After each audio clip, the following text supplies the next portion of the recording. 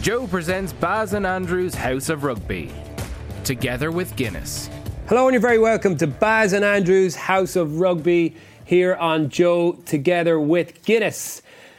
This week on today's show, Leinster crowned champions of the Guinness PRO14. We will hear from Johnny Sexton, James Lowe and Stuart Lancaster from their post-match interviews. We'll be talking to Oran Sweeney, the captain of the Emerald Warriors, ahead of Europe's biggest LGBT rugby festival in DCU next week. We'll be talking all end-of-season stuff in our experience. A little bit of Game of Thrones to wrap up. We'll have some Twitter questions and your Guinness Made of More player of the weekend, etc. We're in early today. It's Sunday morning. Trimby has a Chris Henry's testimonial game today, this afternoon. Yeah. In Malone RFC. Yeah, that's right. So tell us more. So this has been Chris Henry's testimonial year. He's doing him and Tommy are going on a trek to Morocco, which I was supposed to go on initially, and then my wife and I got pregnant. It's all on her. It's pointing the finger of blame at her. Congratulations. So thank you. I knew this, obviously. Yeah. So that's exciting.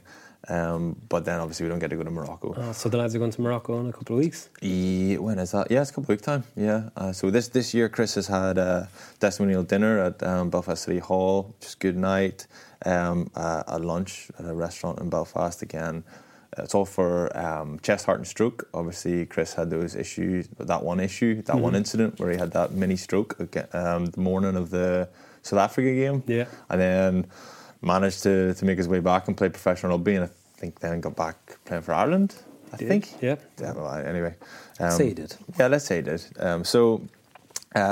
Anyway, we were slagging. Gilroy came along to the lunch that we were talking about this, and we were slagging Gilroy because Chris has a stroke and still gets back and plays international rugby. Gilly, why do you never play any international rugby without a stroke? I so enjoy that. But yeah, anyway, so today he's getting.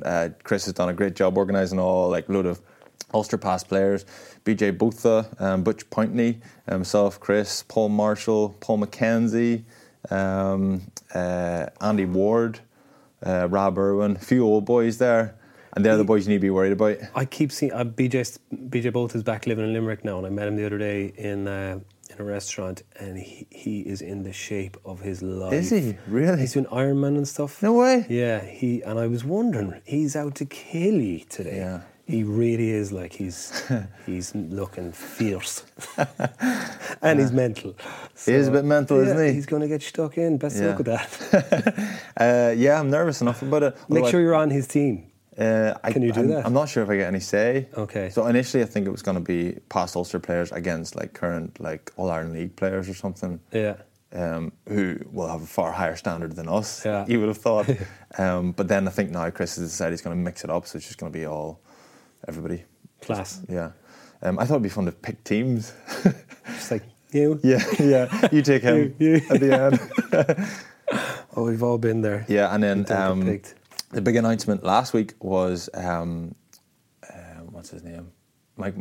So there's a Belfast kind of persona. There's this comedian who's created this, Mike McGoldrick, and it's North Down. So if you're not from Ulster, you wouldn't get it. But he's this kind of past player, talks about nights out, drinking Grey Goose and hooking up with birds, and he's this kind of really annoying stereotype from that area in Belfast, or near Belfast, and you would know it if you're up that way. But anyway, this guy plays in this, and he's playing in character, and he's opposite me, apparently. Yeah. He's like a Ross O'Carroll Kelly of Belfast. Yeah. It's very similar, actually. Yes, the D4 kind of. He's going to be giving you GIF. Is that the word? Guff? GIF? GIFs? GIFs. Yeah, so he's going to be. He's a good lad. He'll be in good form. That's great. Yeah. I'd love to be there just heckling from the sideline. Yeah. Don't you worry. There'll be a few hecklers. You'll not be missed. I'm looking at this poster behind you, and I always forgot what it reminded me of, and it just did. I used to be in that terrace behind the goal for a lot of Irish matches. Yeah. And I think Percy Montgomery I gave him so much abuse every single year. I think it was just because his name was Percy. Yeah. And we just Percy, Percy. You can just see a single tear rolling down his cheek with his blonde flowing hair. Have you ever met him? No. Let's get him on the show. Yes. Yeah, I think we should. I know you have a few people you'd like to start with for next season, because this is the end of the season for us. Yeah. Just kind of mental. Mm-hmm. So if you were to go for a few, okay, who'd be the top of your list to get on the show next year? Lewis Capaldi. He's gas, isn't he? Yeah, he's gas. He's funny. He is a good crack. I thought it. He is a good crack. He Speaking of which, I saw him on Twitter the other day. He was saying someone keeps pretending to be him on Tinder by sending pictures of his dick, pretending to be him. No. And he's like, I assure you, I have never sent a picture of my dick to anyone. I would never send a picture of my dick. It's too small. I've never taken a picture of my dick. Once, actually, I had hemorrhoids and I had to take a picture of my ass to show the doctor, and my dick got in the way when I was taking the picture of my ass. So that's the only time I've ever taken a picture of my dick. What a genius, man, yeah. Yeah, maybe that's what this guy was doing as well. Yeah. Maybe he had hemorrhoids and he was sending a picture of those and the dick just got in the way. Yeah. Who? The guy you're talking about. That's Lewis Capaldi I'm talking about. I thought you said someone was impersonating Lewis Capaldi. Yeah. We need to start this again. Have I misunderstood? Yeah, oh, sorry. This is how... I thought then you were telling a personal story about how you got hemorrhoids in your ass. No. Oh, I thought that was your story. No, that's Lewis Capaldi's story. You kind of stopped the accent so you can see which Rimble kind of can we start again? I'm sorry. I thought you were telling that.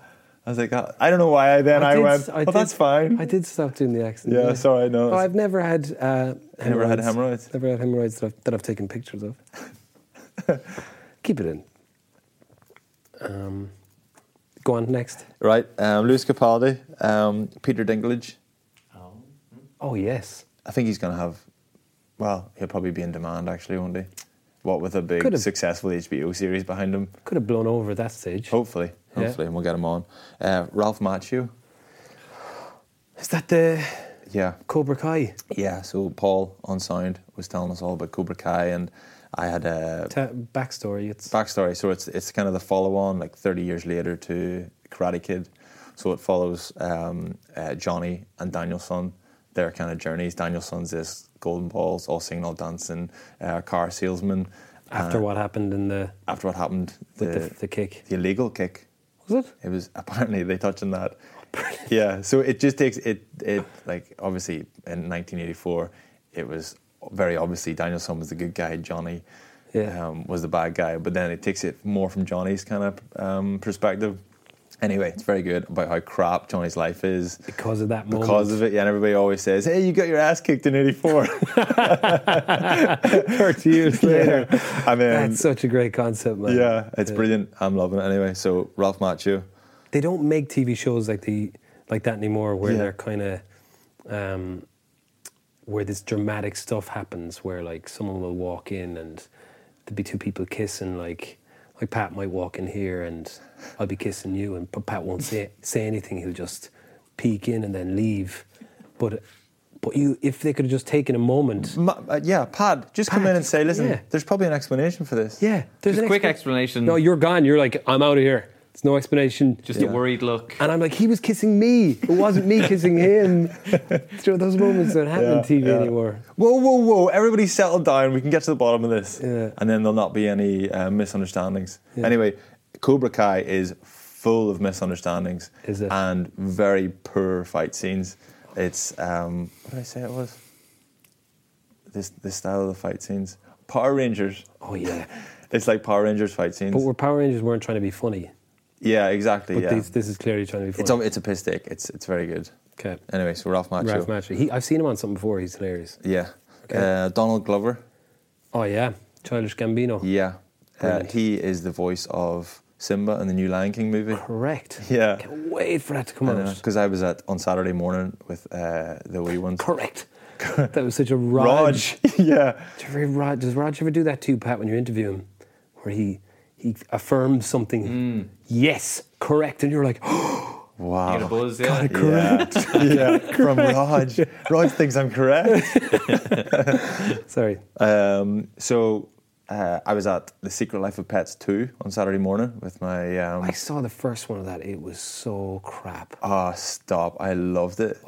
It is class. This is your...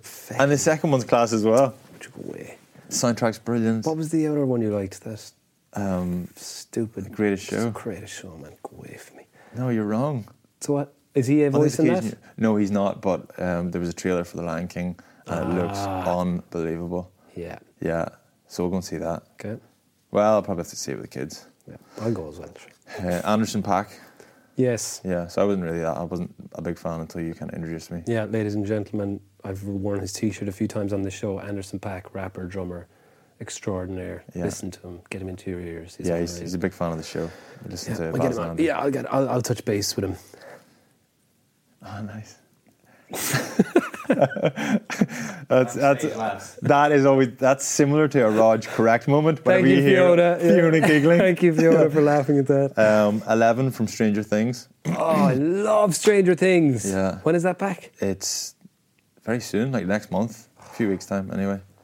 But that'll be difficult for us to have a discussion on it because it could be like the last season where it all dropped in one go. Oh, it will, 100%. Probably, yeah. So anyway, I don't know. I think Netflix need to look at that because I would prefer that to be drip fed. Yeah. I think every week. I've gotten used to it now after Game of Thrones. Yeah, it's also bad for your mental health doing a full marathon one weekend. Yeah, it doesn't frame enough time of my life, which I like that when that happens with a TV show or something where I'm like, yes, I remember that whole period in my life. Yeah. Because it's such a brilliant show, man. Yeah. Yeah. Yeah, it's class. Great. This is a strange one. 11 is good. I prefer the little goofy guy with the braces. Yeah. Any of them could come on. Yeah. Listen, none of these people are coming on. This is very weird. Just because we've been talking about James Lowe quite a bit. Do you remember Zane Lowe? The Kiwi guy used to do MTV Select, was it? Or MTV, one of the early MTV2 He's still pretty big. I think he's on BBC now, isn't he? Oh, right. If he's still big, then it's not that weird. Yeah. It's anyway, good though. Yeah. I'd like to get him on. And Trump, obviously. Of course. Yeah. Yeah. Pat, will you get in touch with Trump? Yeah, it's just if you guys are I think we're all verified. We'll just harass him, will we, on Twitter? Harass him. Perfect. Just get him just as he wakes up when he's vulnerable. Okay, have you anything else you'd like to discuss, or we move on to talk about the champs? Yeah. Leinster crowned champions of the Guinness PRO14 with a pretty huge performance that kind of required a huge amount of heart and effort, to be fair to them, to see off Glasgow Warriors. And great for Irish rugby. And I'm happy for that squad. Like, a lot of talk before the game and after the game, I think we'll have actually interviews. Pat, you were in the press conference, weren't you? Yeah, I was over there yesterday, so got speaking to Sexton, and then James Lowe came out, and he was in great form. He's brilliant, and then, isn't he? and then Stuart Lancaster was out there as well, so we'll get to hear from all them, They were talking, all of them, I think, emphasised the fact that they used 57 players this year and how important they were in the winning of this competition. And go on, pick up your pen. And for that for me summed up the game for me, actually. It was a massive 1-23 effort and backroom staff, coaching staff effort from Leinster. After, what was, I think Johnny Sexton described it as the biggest disappointment in a lot of their lads' careers against Saracens a few weeks ago in an unbelievably tough game, and then to come out against Munster, very physical Munster side, beat them and still have enough in the tank to put in that performance. It was pretty impressive. Yeah, I think it's probably one of the poor Glasgow performances that we've seen in the last 4 or 5 games. But it's no coincidence that Leinster kind of dictated that to them, I suppose, a little bit. Leinster defensively, they took a little bit of a dip against Saracens, and since then, those last 2 games, their intensity's been through the roof. They've been just getting off the line, making reads, smashing boys, and they just kind of, towards the end, I know Glasgow got that try in around 75 minutes, but then the last 5 minutes was very similar to the last 5 minutes of Munster. They were in their own half, they weren't going anywhere. I was just like, it's more or less done, it's over here. Yeah, I think the effort, it almost seemed like, I think a few people have said this, where players were playing for World Cup positions as well as playing, obviously, to win to win the championship, like the effort that they were putting in, and like for the sign of a good side for me, or a good squad, is when every week you have a different bunch of players that raise their hand and put in match-winning performances, like Josh van der Fleer last weekend, Jack Conan last weekend. I thought Healy was unbelievable yesterday. Fardy last weekend, I meant to say. James Ryan put in 28 tackles yesterday. Yeah. I mean, he rarely doesn't put in a performance like that, but he was immense yesterday. Centres, I thought, were class. Centres were brilliant. Reece Ruddock had one of his best games. Yeah. And when you've got guys like that who, every week you're seeing a different bunch. And now, every player, I thought, 1 to 15 and the bench that came on, put in a match-winning performance, just constantly working hard. And I think, as you said, it was one of the poor Glasgow performances, but that's the reason why. Yeah, I thought there's just something about that Leinster side. Even whenever there wasn't that much difference in terms of the performance level of the teams, but Leinster are a winning side. We've talked about this before. Whenever they're up against it and they have to get a win, they have to grind it out. They did that, and like that try they got, that Ringrose got, kind of out of nothing, just to charge down. Mm-hmm. They put you under so much pressure, and they just get wins. It was pretty impressive, I thought. Let's have a listen to post-match interviews there with Johnny Sexton and James Lowe. Yeah, we spoke. I suppose we knew early in the week that Shawnee was struggling a little bit, and we wanted to make sure that he got his last contribution wasn't the Sarries game. Because his last memory now will be lifting the trophy. There's not too many people that have lifted a trophy by themselves in Leinster. I think maybe Leo and Issa are the only two. The rest of the time we always lifted in twos, but it's fitting for him, and we're going to miss him greatly. For me, like he's up there with some of the best players I've ever played with. As a forward, I'd say he's the best. No offense, Leo, but he had like strings to his bow that just some other forwards in the world didn't have in his prime. And as a leader and a player, we're going to miss him. But we'll, obviously drive things from within and make sure that those younger guys that are coming through will live up to his standards. Anyone else for live or for Sundays?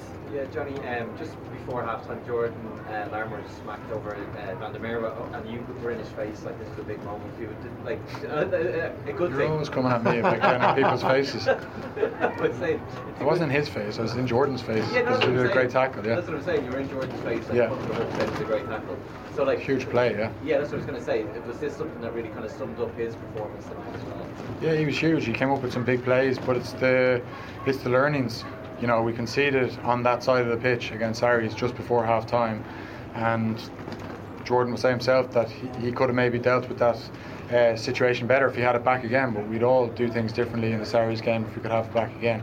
And he learnt his lessons, and he came up with a huge play, and that's why I was so happy for him. And it was a great tackle, because DDH Van der Merwe is a serious player, very strong, very elusive, and he broke so many tackles, and Jordan made that one count. And there was the other one where they just tried to play out behind their own try line, and you guys put in a few good tackles and finally got them down. Another big moment for you guys as well. That kind of summed up the kind of performance.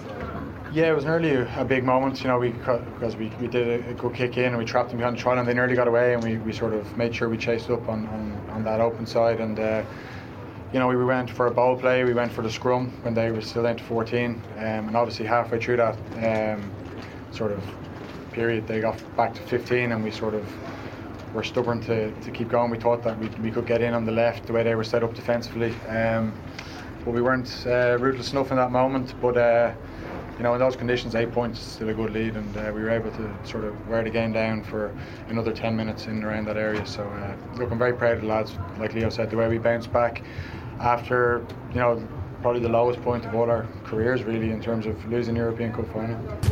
Yeah, it's 40 odd weeks, of work, so to come away with a medal was always very good. And 57 players, I think, this year. So the fact that only 23 got to represent today, it's not just about us. It's about all the boys who have put in the work. throughout the year, and to come away with the medals, I mean, we couldn't be any more happier. Johnny was saying there was real determination after what happened in Newcastle as well. You weren't leaving the season without a trophy. Yeah, it's I related it to like Liverpool. Like they're such a good team. If they don't win a trophy, it's gonna probably they'll see it as a bad season, even though they're such a good team. So, we learnt a lot from Newcastle. We probably got stuck in fourth gear. Credit to Sarries, obviously, for playing so well and putting us under enormous pressure. But we learnt over these last 2 weeks, and if we didn't perform today, all that was talk. So the fact that we were able to close out and score points when we did, it was awesome. Was part of that down to game management as well today, because you spent a lot of time up in their 22, you denied them of the ball a lot as well. Yeah, and that's what you have to do with Glasgow. They're such a expansive rugby playing team.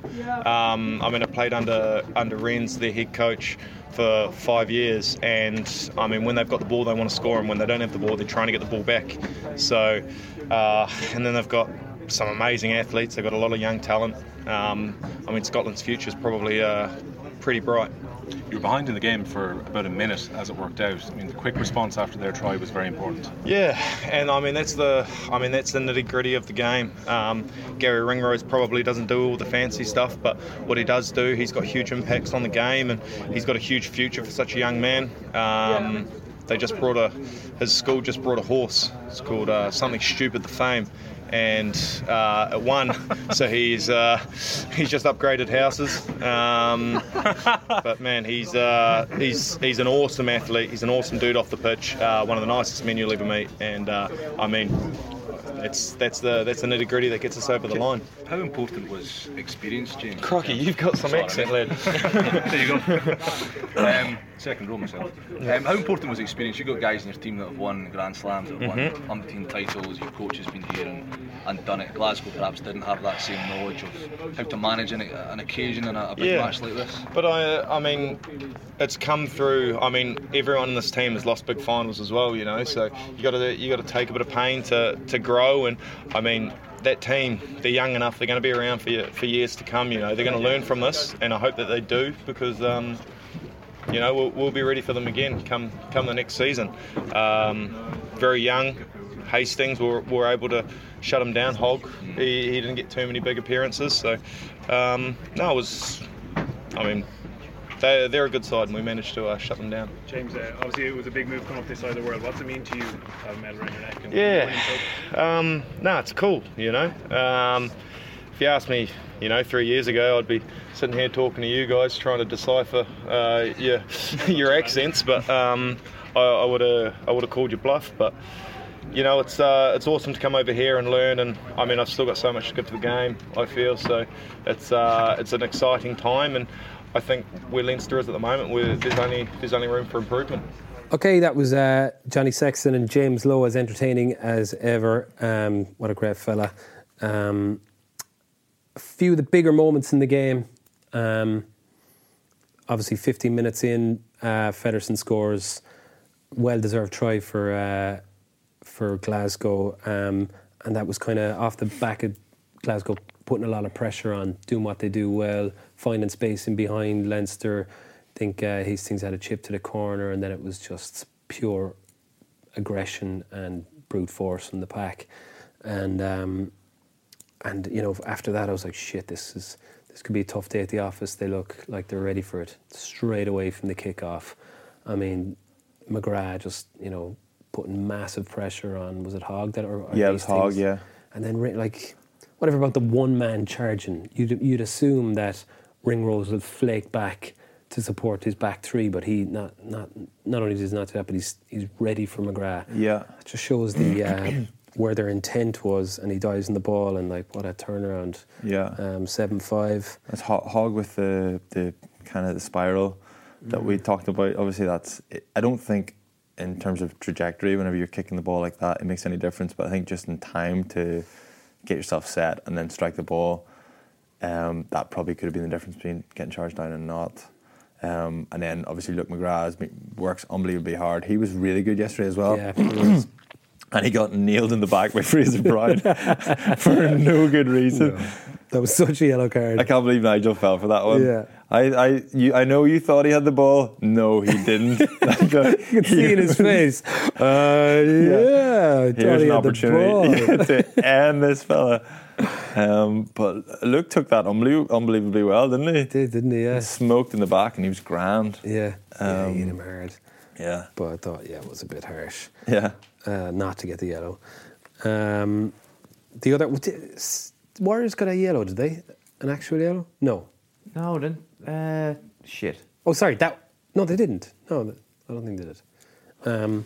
I think they did, but carry on. Okay, good man, I Pat. thought they did as well, but Carney's yellow yes, and not a red is causing a lot of chat. yeah, it just, I don't know, red or yellow. I suppose it could have been either. The unfair thing about it, I suppose, is that Hogg went off and didn't come back on, and Carney did. I suppose that's the only thing that seems a little bit unfair. And he went off for an HIA, which indicates that there was an impact on his head. Whenever Nigel said that he didn't land on his head, he said he landed on his shoulder. Is that correct? Yeah, Dave Rennie was saying after the game that he had like a loss of vision, like a temporary loss of vision, and he was puking like as well, like on the pitch. So they said even before he made it to the sideline, they'd made the decision to take him off. So for all that to happen, like, and for him to be so sparked, and then for it to kick off with the players, like, it just looked like it was definitely going to be a red card. Like, but Nigel he would be the one referee that Leinster would hope for there.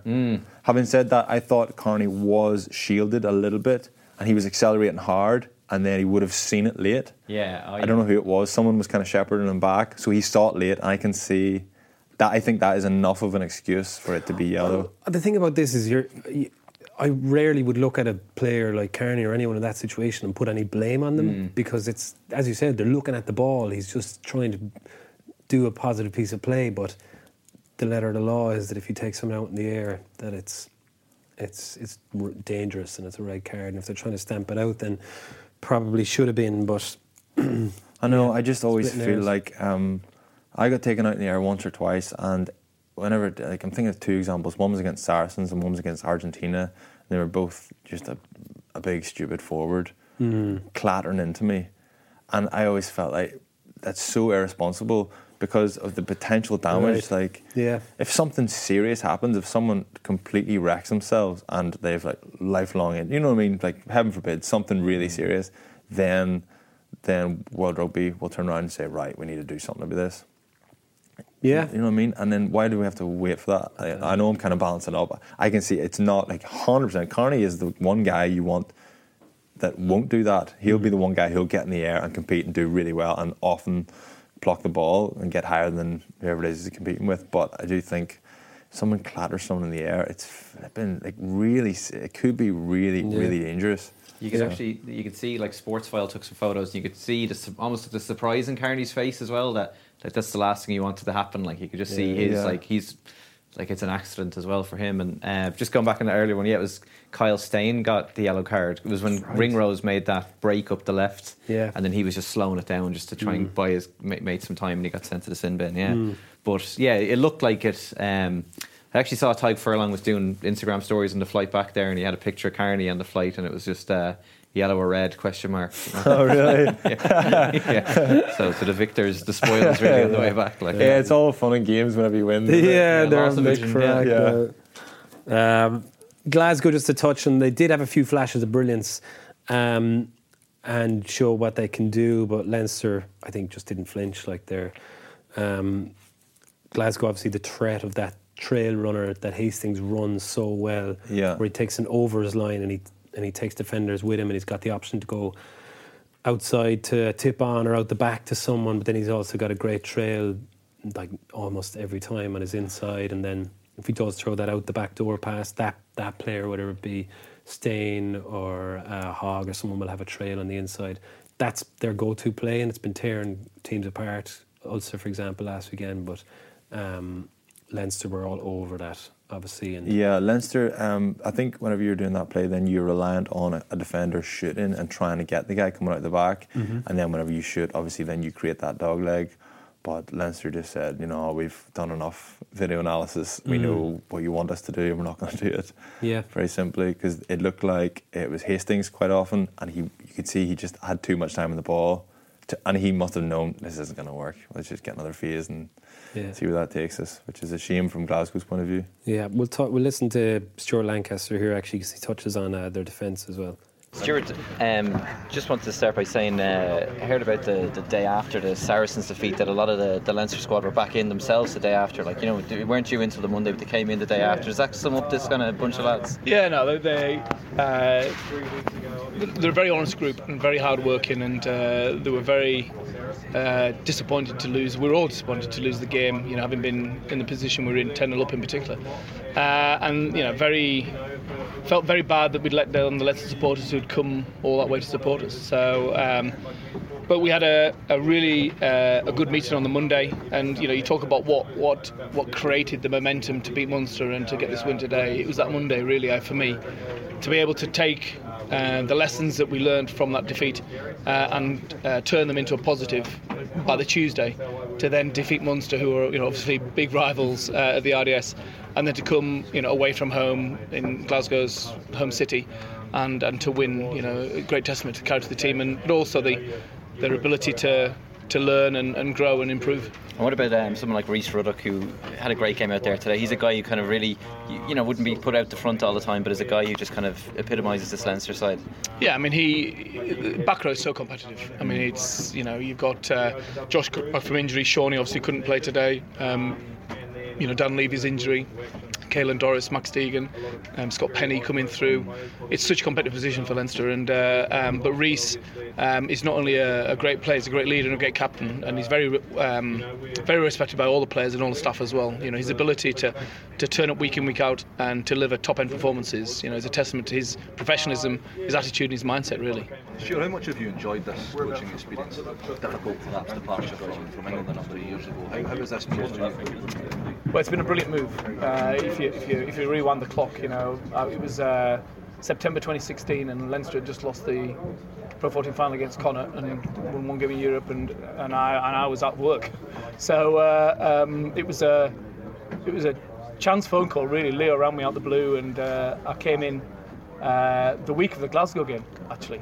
My first game was Glasgow away, which we lost. Yeah, exactly. And but I saw enough in that week to think this has been the right move. I knew that there were a great group of players. I was impressed with their attitude from the first minute.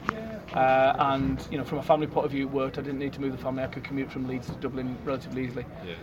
And so 1 year became 2 years, and now 3 years, and I've signed for another 2. So by the time family over now, I take it. No. My kids are just going to university now, and my wife's going to stay in Leeds, and I'll just keep doing the commute.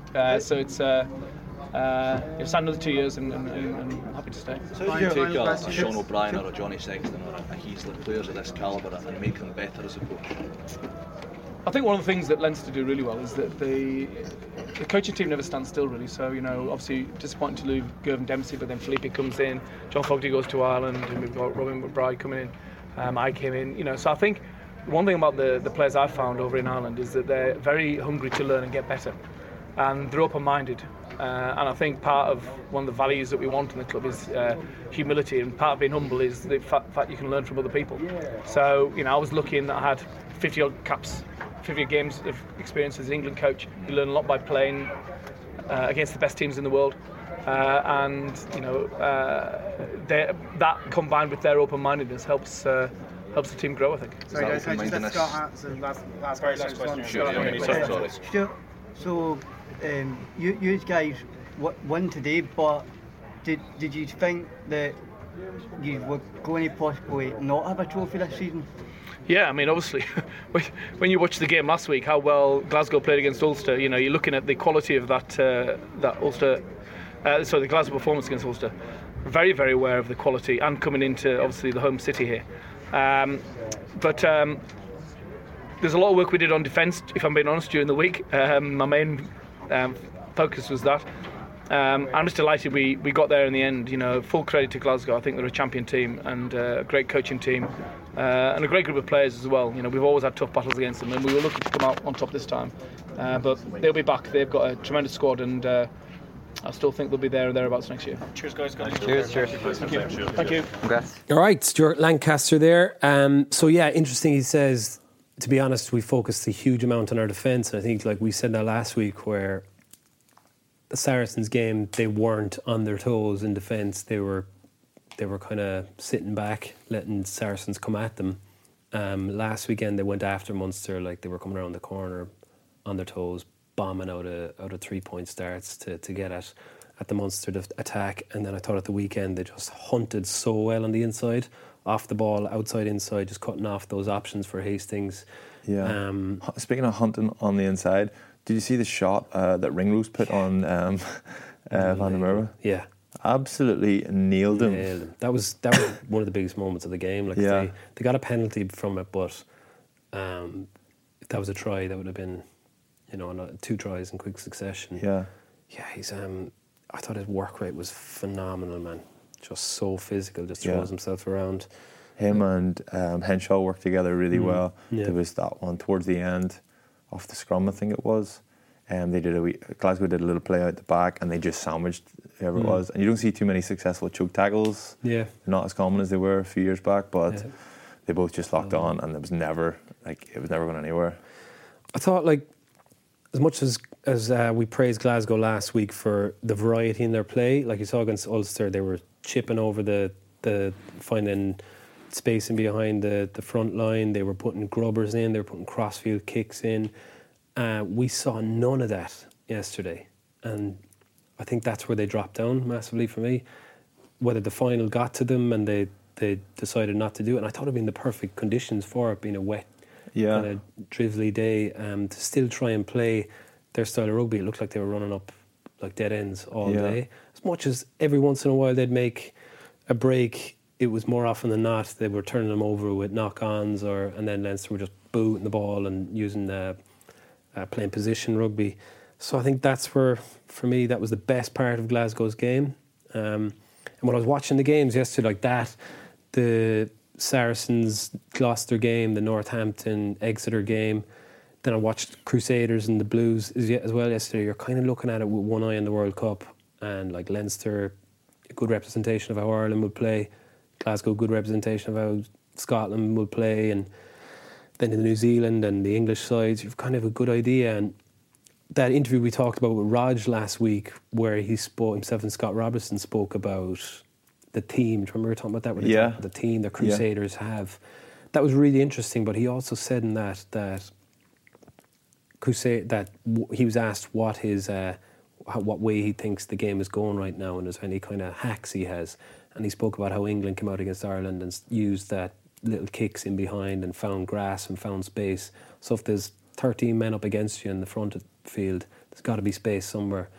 And I thought that was interesting. He's so typical Raj, where he's straight up and honest. Like, I watched Crusaders yesterday, they kicked the ball 45 times or something like that in the game, which is 20 times more than the average, or 25, and they were all little grubbers and little chips and crossfields. It wasn't any box kicking, there wasn't any long hoofing of the ball. They were all like really tactical, interesting kicks that were more often than not just causing mayhem. But when you're doing those little kicks, you are in control of the mayhem, as opposed to letting, just putting up a box kick where it becomes anyone's ball then at that point, because you slow down the game so much to do it. And I just found that really interesting, and I thought Saracens did that really well, and Glasgow have done it really well, but then they stopped doing it. You're like, fuck, this is going into the World Cup. I think Ireland will have to add a string to their bow for me, and I think that could be one of them. Yeah, well, that was very long-winded, wasn't it? No, it was good stuff. I was glued to it. I'm trying to think.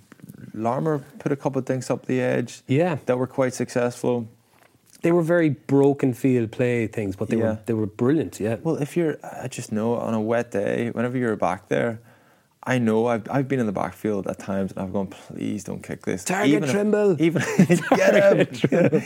if you're exactly where you're supposed to be, perfectly in position, it's still a rugby ball and it can still go anywhere, and it's still wet, and you've still got then probably 4 or 5 lads all coming up together looking to smack you. So it's tricky for even the best in the business. Hogg, whenever he's back there, it's still difficult.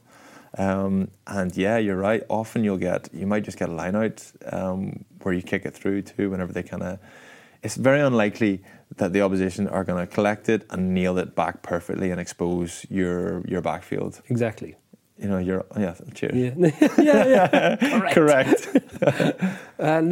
Exactly. Like if you, I think, and one interesting thing I've noticed that people would criticise Munster this year for kicking way too much. And you look at the stats, I think Munster kicked something like 13 or 14 times against Leinster. And you watch Crusaders yesterday, they kicked 40 odd times.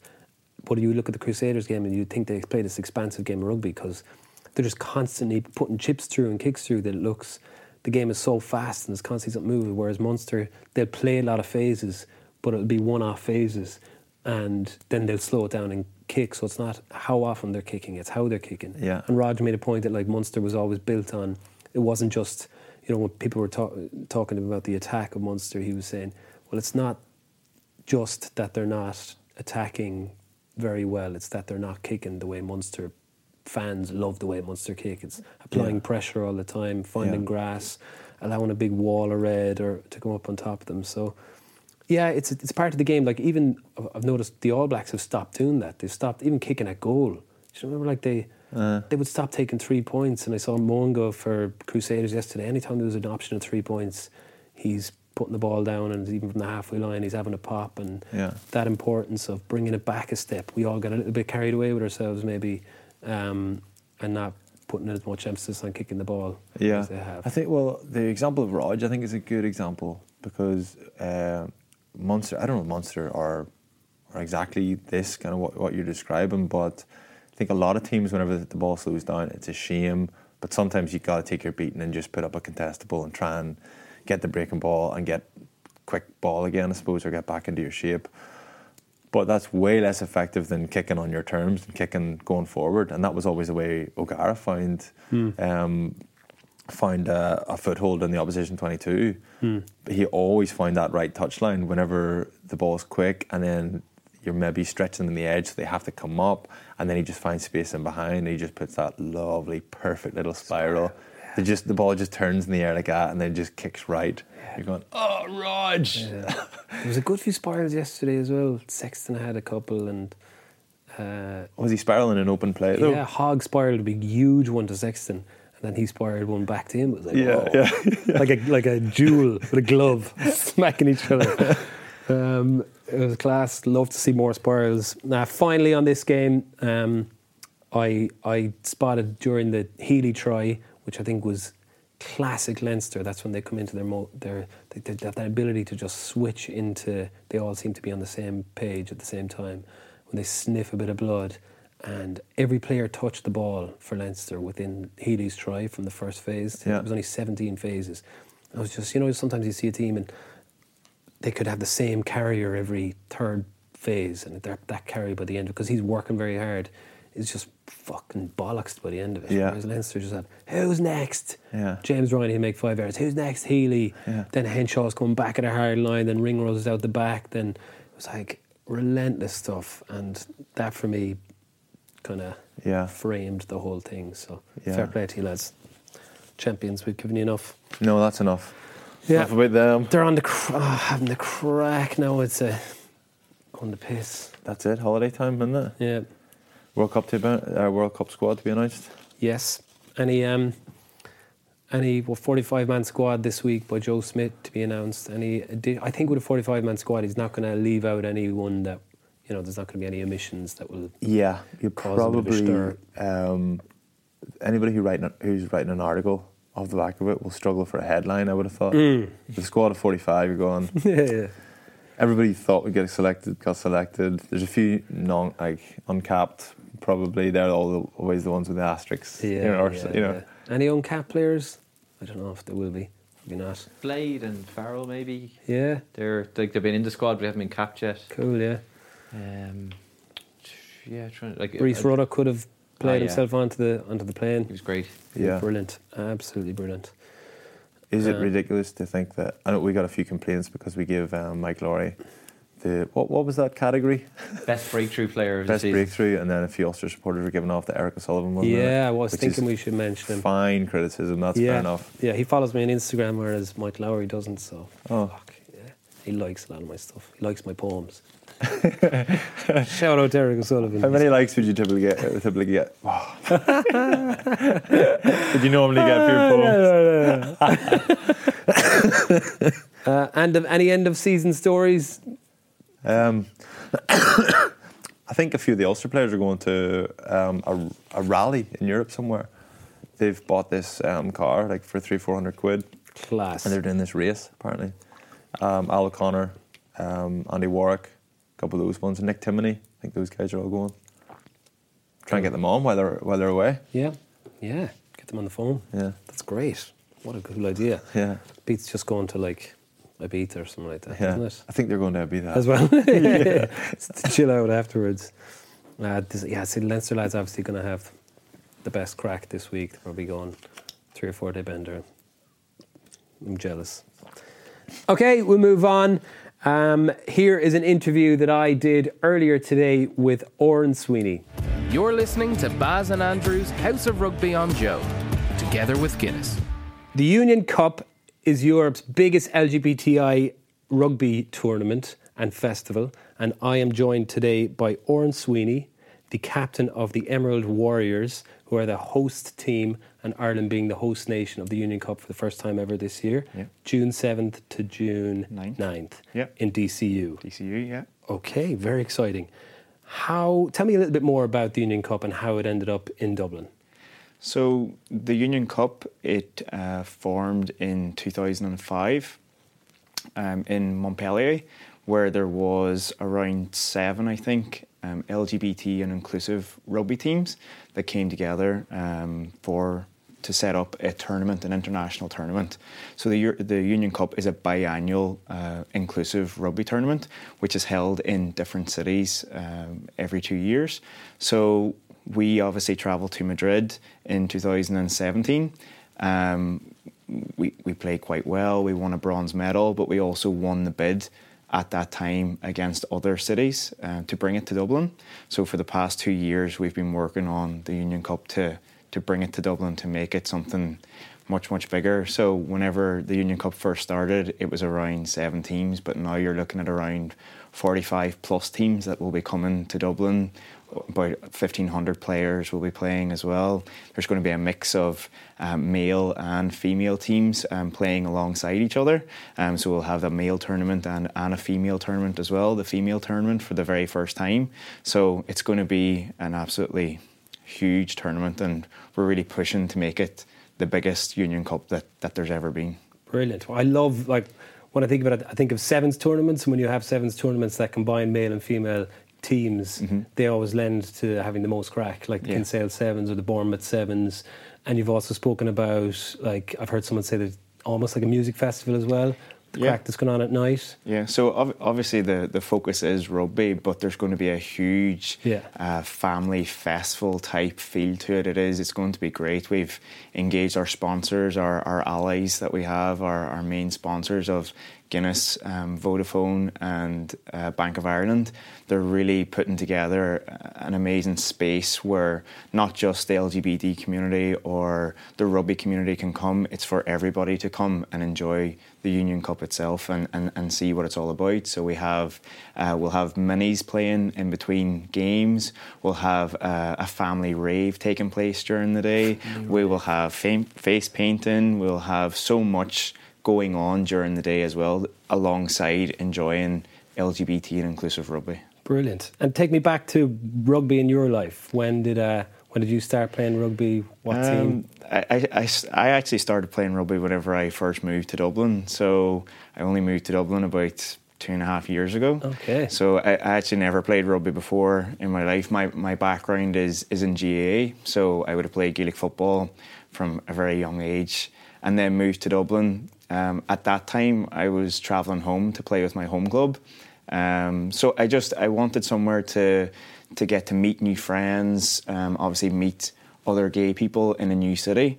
And I was kind of using it as something to keep me fit while travelling home to play Gaelic for my home team. Mm-hmm.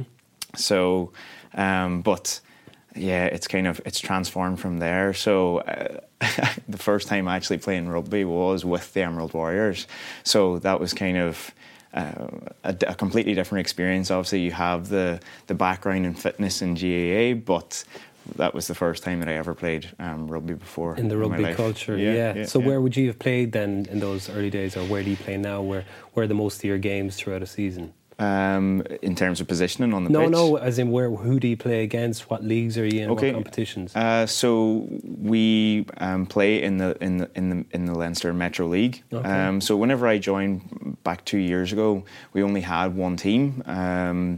But each year we're doing excellent recruitments year on year to bring new players on board. So we do 2 recruitments a year, and that brings in some amazing talent to our club, but also people that have never played rugby before. So now, as we go forward, we have 2 teams competing in the Leinster Metro League in Division 11 and Division 9, and our Division 9 team reached the league final this year. So it's been a huge progress that the club has made, and we kind of want to keep going in that direction as well at the same time. Brilliant. And then, I suppose, what position do you play, as you touched on that? I play fullback at the minute. I play fullback, but anywhere across as a footballer, I suppose. Yeah, with the kicking. Yeah. So anywhere really along the back line, I'm happy enough to play, but I'm placed in fullback at the minute. Okay, and I presume this is going to be end-to-end rugby at the festival in a couple of weeks. There's no up the jumper rugby. It's like end-to-end stuff. Yeah. It's just non-stop carnival atmosphere. Yeah, exactly. And so on. It's interesting as well. There's 4 years since the referendum, the marriage equality referendum. So it's kind of a celebration for that as well. Yeah. I found it's been brilliant looking back this week at social media and memories and stuff, and a lot of people reposting their memories from that time. Such a brilliant time for Ireland as a nation to be kind of flying the flag for every other country in the world for equality. And how has that been for you this week? Have you been reliving a lot of happy memories? Yeah, well, it's been huge because it was such a significant time in Ireland. Ireland taking such a huge step really to go out there. So for me, it's actually been a kind of a very reflective weekend because my uncle has got married and I was at his wedding this weekend, him and his partner. So my first gay wedding essentially was my very first one. So it's 4 years on, and how potentially looking back on a few years ago, not seeing that happening essentially, but it's been huge, and even with the tournament itself. We have the ladies tournament that's taken place. Minister Catherine Sapone has been a huge support for it and for the ladies tournament, the ladies teams. And as part of that, we have named the cup for the winners of the tournament. It will be named after her late partner, Anne-Louise Gilligan. That's so as a nice memory for that. But we also want that to continue on with each Union Cup, so it's not just for Dublin. We're hoping that will be something to continue through the Union Cup as it progresses into different cities and countries as well. Okay, so the future of the Union Cup is 2 years' time. It's another big city. Yeah, try and spread the word there. Exactly, and if it's jumped from 7 or 8 teams at the start to 45 teams this time, I mean, it's just going to grow and grow. Yeah. And it's the first time that the ladies tournament has taken place. We are the first time that the ladies will have a tournament at the Union Cup as well. So again, within the next, whoever will win the bid for Union Cup in 2021 will be announced in Dublin. But we want obviously the ladies team to keep going with that and build as the male teams have built over time. And the ladies teams, correct me if I'm wrong, there's Railway and is it Blackrock. We have UL Bows, I think, are coming as well. So it'll be serious standard. Yeah. So we were down. We watched Lindsay Peat and Railway Union play against UL Bows. So it'd be good to see that match replayed again. So I'm a former Bows man. I'm a Bows man, actually. Sorry, not former. Bows till I die. I coached the girls U elbows sevens team to a tournament, a sevens tournament in Denmark about 7 or 8 years ago, and it was male and female competition. It was my first time ever properly, I think, coaching or being involved in one. Yeah. I had nothing to do because they were the best team in the world. Basically, they were just killing everyone. So, but the crack was unbelievable. Yeah. You know that when I heard about this, the Union Cup, that's the first thing I thought about. Mm-hmm. And the standard was very high. But just a family event, and same as, you know, I think what tickets for this for €10, €5. Yeah, so and all the proceeds belong to youth services. Is that correct? Exactly. Yeah. Like, there's nothing but positivity. Exactly. Yeah, it'll be a great event. It's not just a rugby event, and it's not just for the rugby community. It's for everyone to come along. Our team is represented by around from 20, 25, 26 counties all over Ireland, so all their family and all their friends will be coming along to join in, and we're inviting yourselves, we're inviting everyone to come along and witness what inclusive rugby is about. But it's positivity and it's all, but do you still want to go out and kill the opposition? Of course, I want to win. Yeah, of course. It's not all rainbows. Not all rainbows and unicorns. We want to win. Yeah, we want to win rugby. Yeah, I hope so. And then out for a few pints of Guinness afterwards to celebrate. For sure. Yeah. Well, look, Oren, thanks a million for coming on. It sounds like a very exciting event and a brilliant festival, and the very best with the getting ready for it. And I hope you go out and you win. Yeah, for sure. Legend. Thanks very much. Thank you. Cheers. Hi, Doug speaking. I can't take your call at the moment. If you leave your name and number, I'll return your call shortly. Hi Dougie, this is Baz and Andrew here from Baz and Andrew's House of Rugby. Sorry we kept you waiting, but if you would call us back here, we're waiting, and the whole of Ireland is sitting here waiting for your call. Can't wait to talk to you, man. Bye-bye. Okay, it's time for our Guinness Made of More Player of the Weekend, and your nominees were Pat? Yeah, we put up 4 Leinster lads, unsurprisingly. So we had Robbie Henshaw, Rhys Ruddock, Cian Healy, who won the official man of the match in the day, and then Gary Ringrose. And the winner is Gary Ringrose. 38% of the vote, so he just pipped Cian Healy to it. Oh, well done. Yeah, he'll be over the moon. He'll be so over the moon. He hasn't got one in a while, I'd say, if even. Yeah. Massive. He would rather have got the official man of the match. Nah, jeez, no. No? No, this is way more. Massive congratulations to Gary. Oh, we're making a big deal of this, are we? Yeah, all of a sudden. Yeah. Why haven't we done this all year? I don't know. It's always... well, we have never provided any. Next season, we're going to give prizes. Yeah, 100%. A date with your man from the Karate Kid. Yeah. May as well, while he's in town. He'd be up for it. Like. Yeah. I just remember how excited Carty got when you told him that he was going to get a boojum. And then he was like, you have to buy it yourself. So he's heartbroken. So that's it. Yeah, final one of the season, and we'll definitely get prizes. We'll definitely have prizes for next season. Yeah, we're going to fix a lot of things that we've got wrong this season. Next season. Yeah, there's going to be a lot of changes around here. Yeah. Just you two lads not here. Except for us. Pat, who have you any Twitter questions? Hashtag HOR. Was put out. Yeah, so that's it. I was coming back from Belfast, so we're a little bit rushed today, but I've got all the questions here in front of me, and a couple of good ones. Actually, here's just a funny one. It's not even a question. It just says, this is to you, Trimby. It says, on a scale of 1 to Ramsey Bolton, how bitter are you that Leinster won? Is Ramsey Bolton 10? Yeah. I'm probably only... He looks pretty bitter. He's 10 out of 10 bitter. No, you look pretty bitter here. No, I'm not. He's been puffing on his inhaler all day. He looks a nervous wreck. I'm pretty indifferent. I'd say I'm probably a 3 or 4. Okay. I'm not bothered. Yeah. If they'd lost, I wouldn't have been pleased. But they won, so I was kind of like, oh, nice one. Yeah, that's okay. Dead on. We had one just about... I'm trying to find out who said it. There's one about Sexton. Yeah, I think it was... just one of the guys that got onto us and said... what about Leinster not going for the extra 3 points when they had the scrum penalty right where the posts were when Glasgow were down to 14 men? So It was scrum after scrum, and they had a penalty that Owens had given them, and why didn't they take those 3 points? Yeah, whenever there's see, I think that's fair enough because, like, hindsight, like, is so important. You know, I think, like... So, what's his name? Who is this fella? I'll find his name. So, would he have tweeted, had Leinster scored?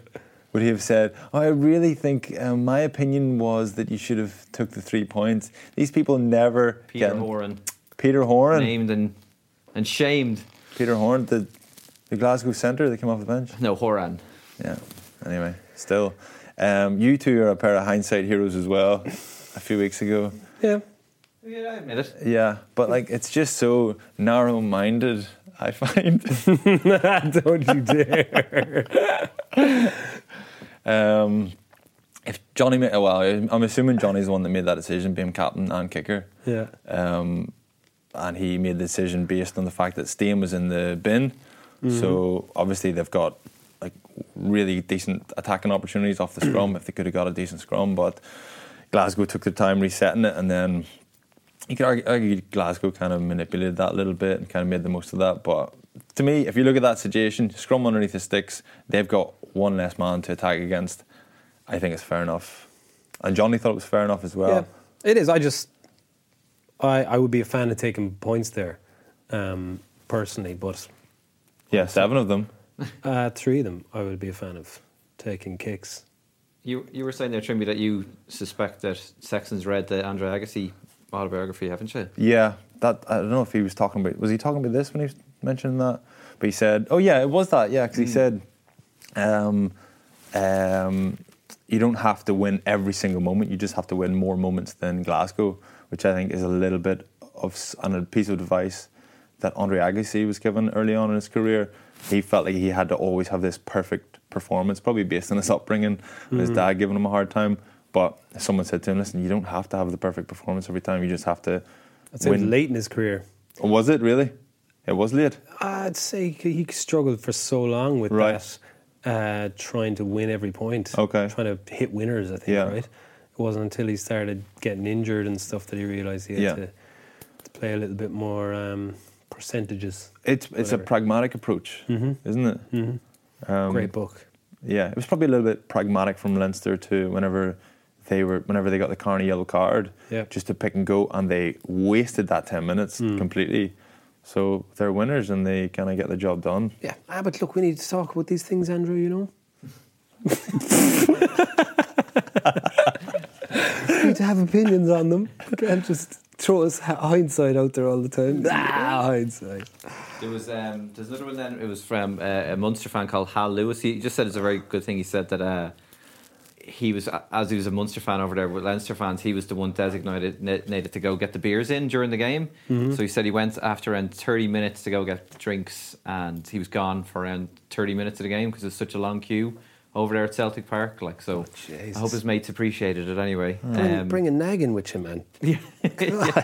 And here's a nice season-ending throwback to somebody, JP. Remember, I think we were calling him or her earlier in the season, and we said it stood for something else. JP stood for something else. And so JP's back, still following us. And he was just... I don't know if you guys heard it, but talking about the booing from the Glasgow fans. Did that come across on TV when you were watching it? Oh, for Sexton? Just throughout the game. But yeah, mainly for Sexton. They were on Sexton's case. It did. Yeah, you could hear that.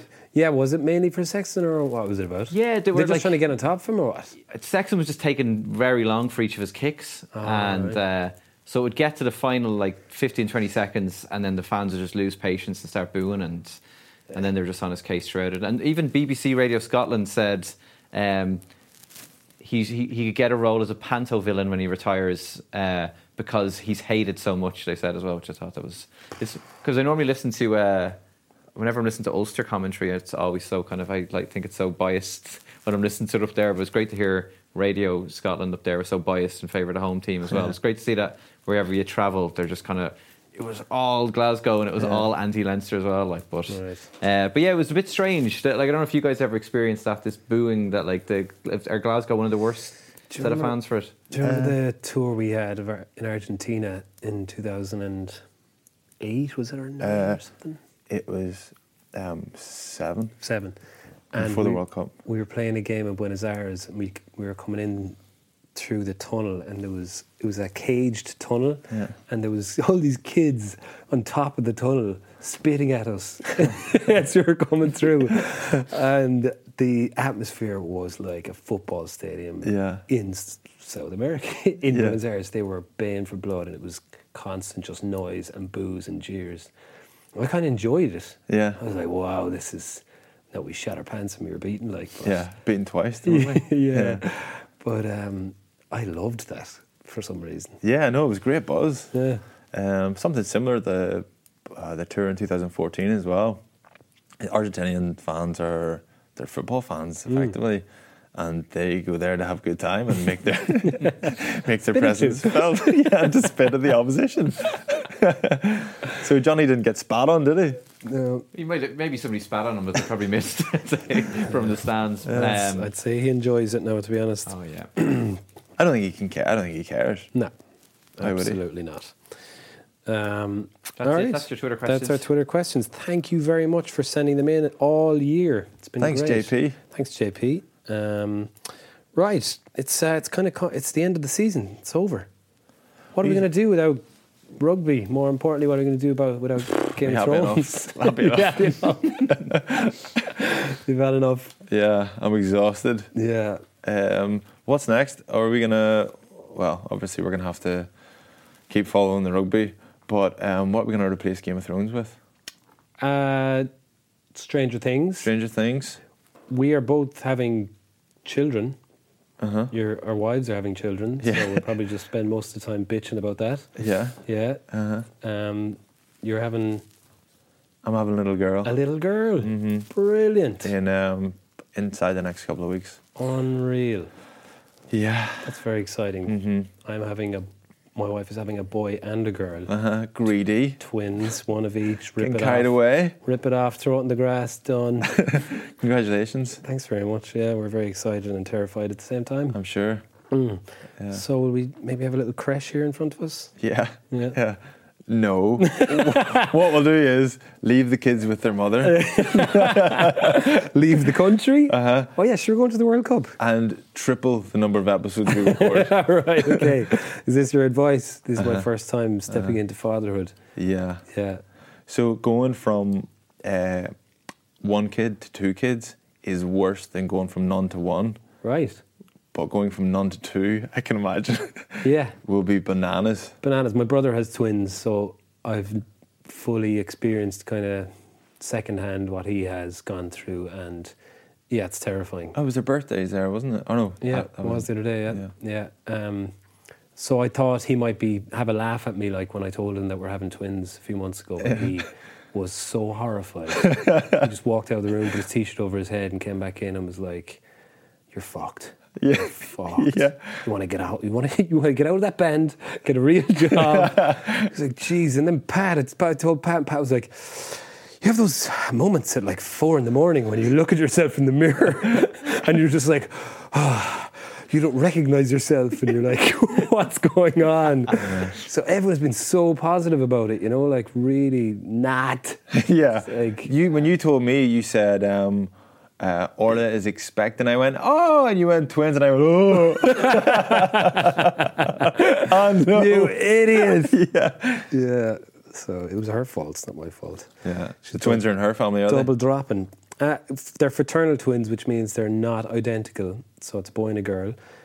Non-identical twins are on the girl's side. Okay. So it means that she's double dropping yolks. Basically. And I was blasting. So she'll be delighted with that. Buzz, you're such a romantic. I know. Description. That's how it happens. That was so sweet. Yeah. I hope those twins don't ever listen to this podcast. I'm an artist. Yeah. Write a poem about that. Double dropping the oaks. Blasting. I'm on it. Right, so that's what you have to look forward to next season, lads, is us giving out about our children. But look, we'll be back over the next few weeks with plenty of little bonus episodes. Then we'll take a few weeks off, and then the whole focus is on Japan and the World Cup. which is going to be so exciting, and we're thrilled. Can you imagine how much boring rugby chat we're going to churn out next year, because we won't have enough energy to be anyway innovative or creative. We're going to be like, it was end-to-end stuff, and well, it does and it doesn't. Yeah. And talking about the margins, how fine the margins are. Oh, shut up. We're going to be like, what's the best stadium you've ever played in? Yeah. That's going to be the height of our chat. Who's the biggest player? Yeah. Pat, you need a stick to just hit us with every time we start talking like this, right? Oh yeah, I'll be flying myself with 3 as well. Like, oh yes, Pat. Yeah, Pat's just phone it in. You know it all. You're the sign of it. What's it like going from 2 to 3? That was actually the handiest. Really? Yeah. Oh, yeah, I heard that. That anytime after you just keep adding them, and it's like just diminishing returns. Just go in there. Just look after yourself. Yeah. You look after him. You look after the two of them. Yeah. All right. Well, look, thank you to all the players, I suppose, that have made this season so exciting and entertaining. Without them and the amount of energy and effort they put into it, they get well paid, but like they don't do it for us. No. Fair play. We've had a blast, though, haven't we? We have had a blast. Yeah, it's unbelievable. It's gone so fast. Thank you to everyone who's listened and subscribed and commented and come to our live shows. And anything else you want to comment? No, I just thought you were. Oh, you said, I thought you were going to end a poem. You were like, we've had a blast. It's gone so fast. And I was going, oh shit! I didn't pick up. I was on tenterhooks. Oh, sorry. I've got nothing. Instagram that later. He got a rash. That doesn't rhyme. Like blast and flash. You can make it rhyme, man. Okay. Yeah. I'll Instagram later. I'll do it. Pat, thank you so much for being here for us all year and keeping us on our toes. Thanks, Pat. Thanks, Paul. Thanks, Fee. Thanks to Shane. Thanks to Anthony. Thanks to Dermot. Ian. Thanks to Ian, of course, and everyone else that has helped us along the way. It's been an absolute pleasure. Thank you to Guinness, our sponsors, and of course, thank you to Joe for supplying this beautiful House of Rugby.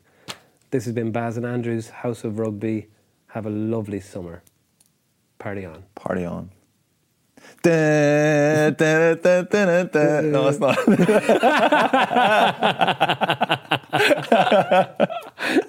It's actually our song, but I can't remember what it is. It's not Beyonce. You were listening to Baz and Andrew's House of Rugby on Joe, together with Guinness. Drink responsibly. Visit drinkaware.ie for the facts.